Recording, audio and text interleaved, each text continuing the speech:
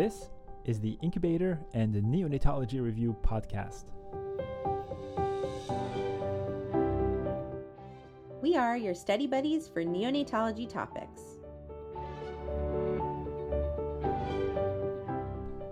I'm Dr. Ben Korshaw. And I'm Dr. Daphne Yasova-Barbeau. Welcome.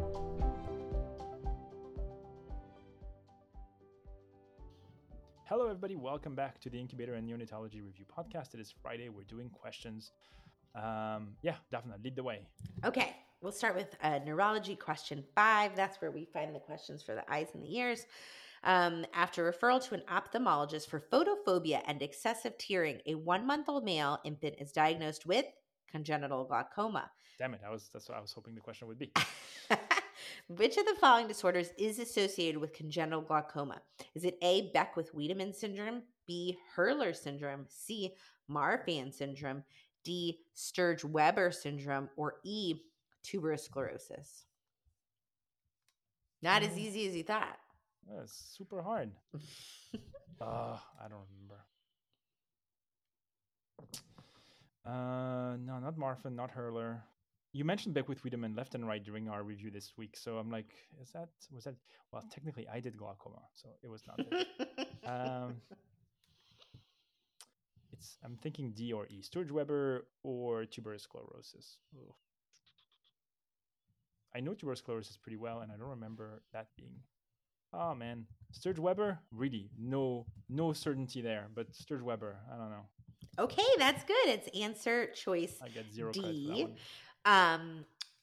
Many of the others are associated with other eye anomalies. Most of them are associated with cataracts, including tuberous sclerosis. But Sturge-Weber syndrome is associated with congenital glaucoma in 30% to 70% of affected individuals. So you should commit that to memory. Sturge-Weber congenital glaucoma. And this is the syndrome that has the facial port wine stain. And if the facial port wine stain includes the forehead, eye, and maxillary area, there's a 45% chance of glaucoma. Other syndromes associated with glaucoma include neurofibromatosis, retinoblastoma, homocystinuria, trisomy 21, congenital rubella, and Stickler syndrome, as well as long-term exposure to corticosteroids. That's a good one. Okay. All right, question 5.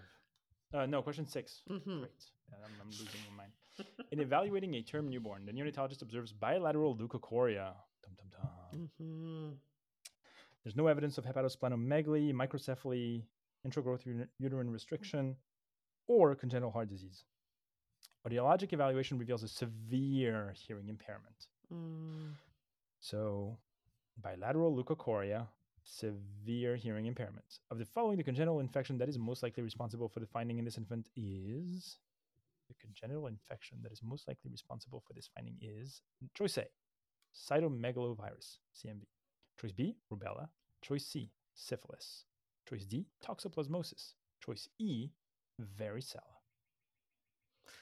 Yeah, I mean, this is a great vignette for torch infections.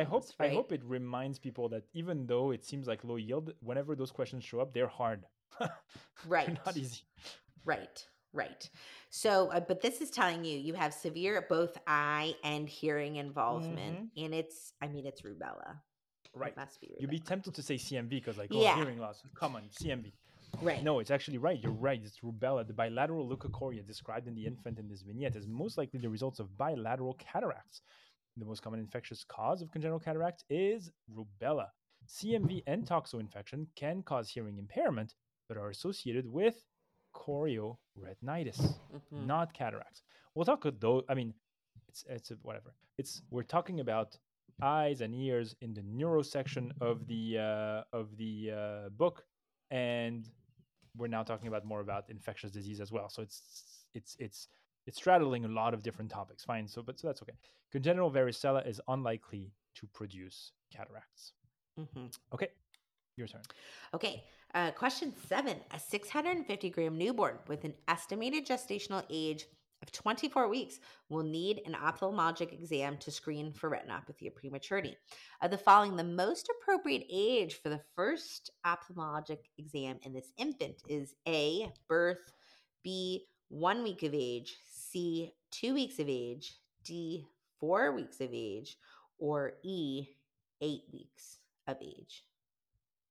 Well, I reviewed this, so this is now easy. We said 22 to 27 weeks, it's 31 weeks corrected, and then no, 22 to 27, it's 31 weeks corrected, and then after 27 weeks, it's at just 4 weeks of age. So in this case, because it is 24, it just needs to get to 31 weeks. So the one that makes sense is 8 weeks of age. This probably is an old question, but that's okay.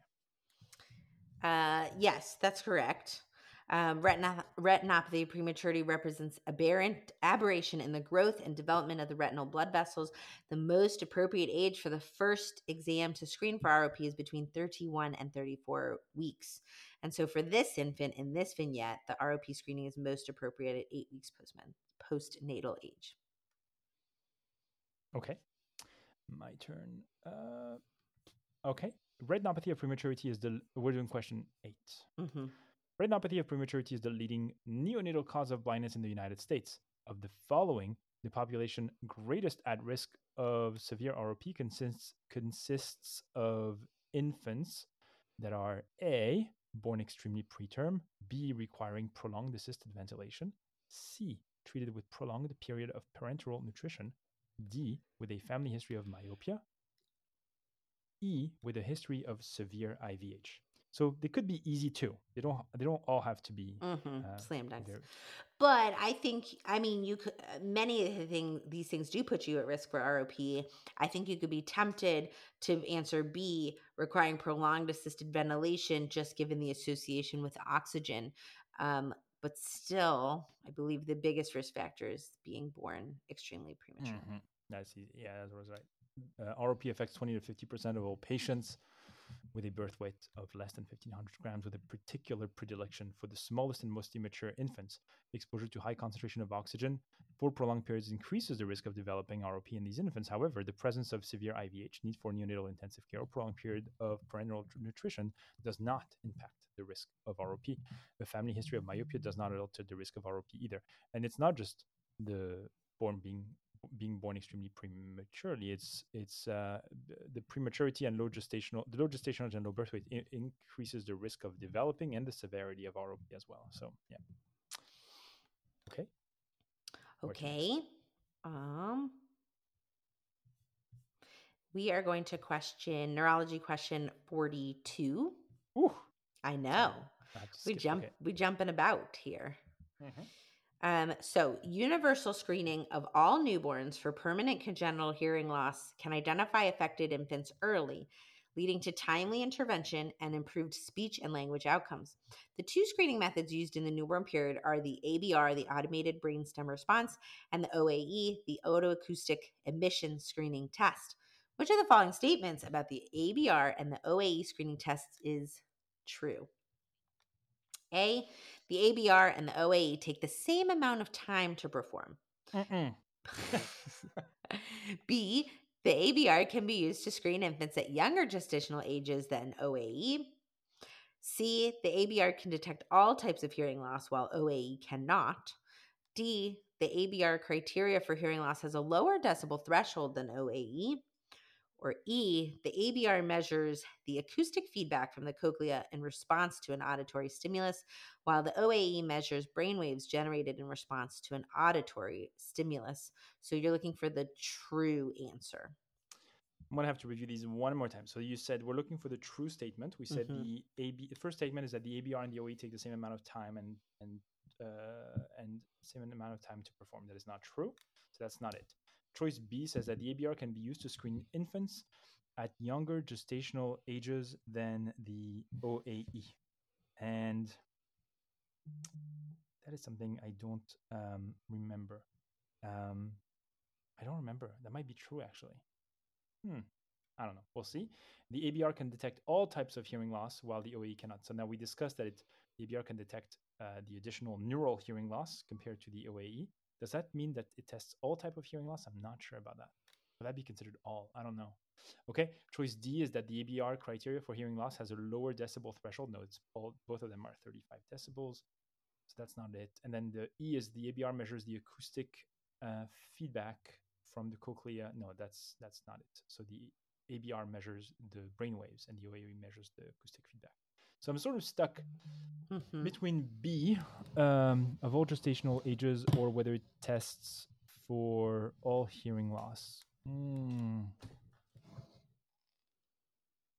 Well, I remember that the ABR can do it at 34 weeks. So I'm gonna say B. I don't know if you can test to do an OAE at 34 weeks. I don't remember.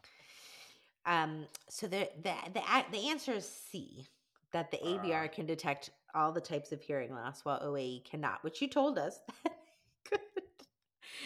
And as a reminder, there are four main types of congenital hearing loss: the conductive, which is interruption of the sound wave transmission from external auditory canal to the anatomically normal inner ear; there's sensory neural and abnormal development of the inner ear structures; there's auditory dysynchrony, which is abnormal processing of the auditory signal from the cochlea to the nerve; there's central abnormal processing of auditory input by the brain. All of those can be tested by the ABR. Between 1 in 3 of 1,000 infants are born with hearing loss in the United States every year. Both the ABR and OAE screening tests are acceptable for screening hearing in newborns and at similar gestational ages. The ABR measures brain waves generated in response to an auditory stimulus, whereas the OAE measures the acoustic feedback from the cochlea in response to an auditory stimulus. Both tests use a cutoff of 35 decibels for an abnormal result, and both can be used for infants after 34 weeks gestation. Aha. The ABR does take longer to perform than the OAE, but the advantage of the ABR test is that it can detect all types of hearing loss, including auditory dysynchrony. The OAE may be unable to detect some forms of sensory neural hearing loss. All right, we're going to do one more. Okay. This is question 46. Daphna, it's a short one. But it's not an easy one. Which of the following conditions is least likely? Least likely to be associated with neonatal leukochoria? Choice A, galactosemia. Choice B, isolated finding. Choice C, rubella syndrome. Choice D, Smith-Lemli-Opitz syndrome. Choice E, trisomy 13. So which one is the least likely to be associated with neonatal leukochoria? We're ending with a bang this week. I know.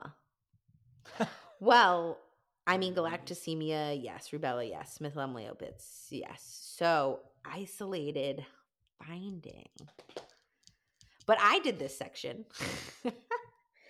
Don't feel bad. And I think a lot of them can be isolated. This is what because it's neonatal leukochoria, leukochoria, which is just a loss of the red reflex.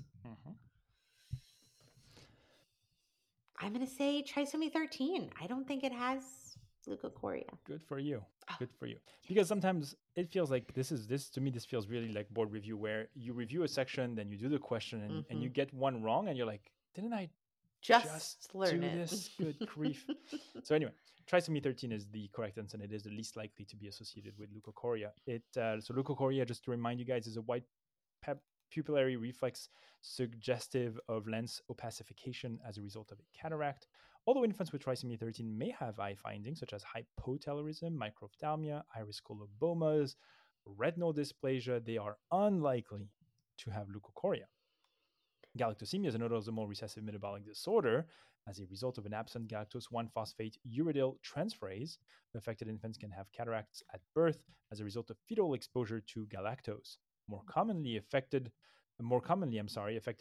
infants present with cataracts at 2 weeks of age as a result of excess galactitol in the lens. About 25% of infants have an isolated congenital cataract, which is associated with an autosomal dominant pattern of inheritance. Approximately 50% cases of rubella syndrome will have congenital cataracts, and other congenital infections with cataracts include herpes simplex virus, varicella syndrome, and toxoplasmosis.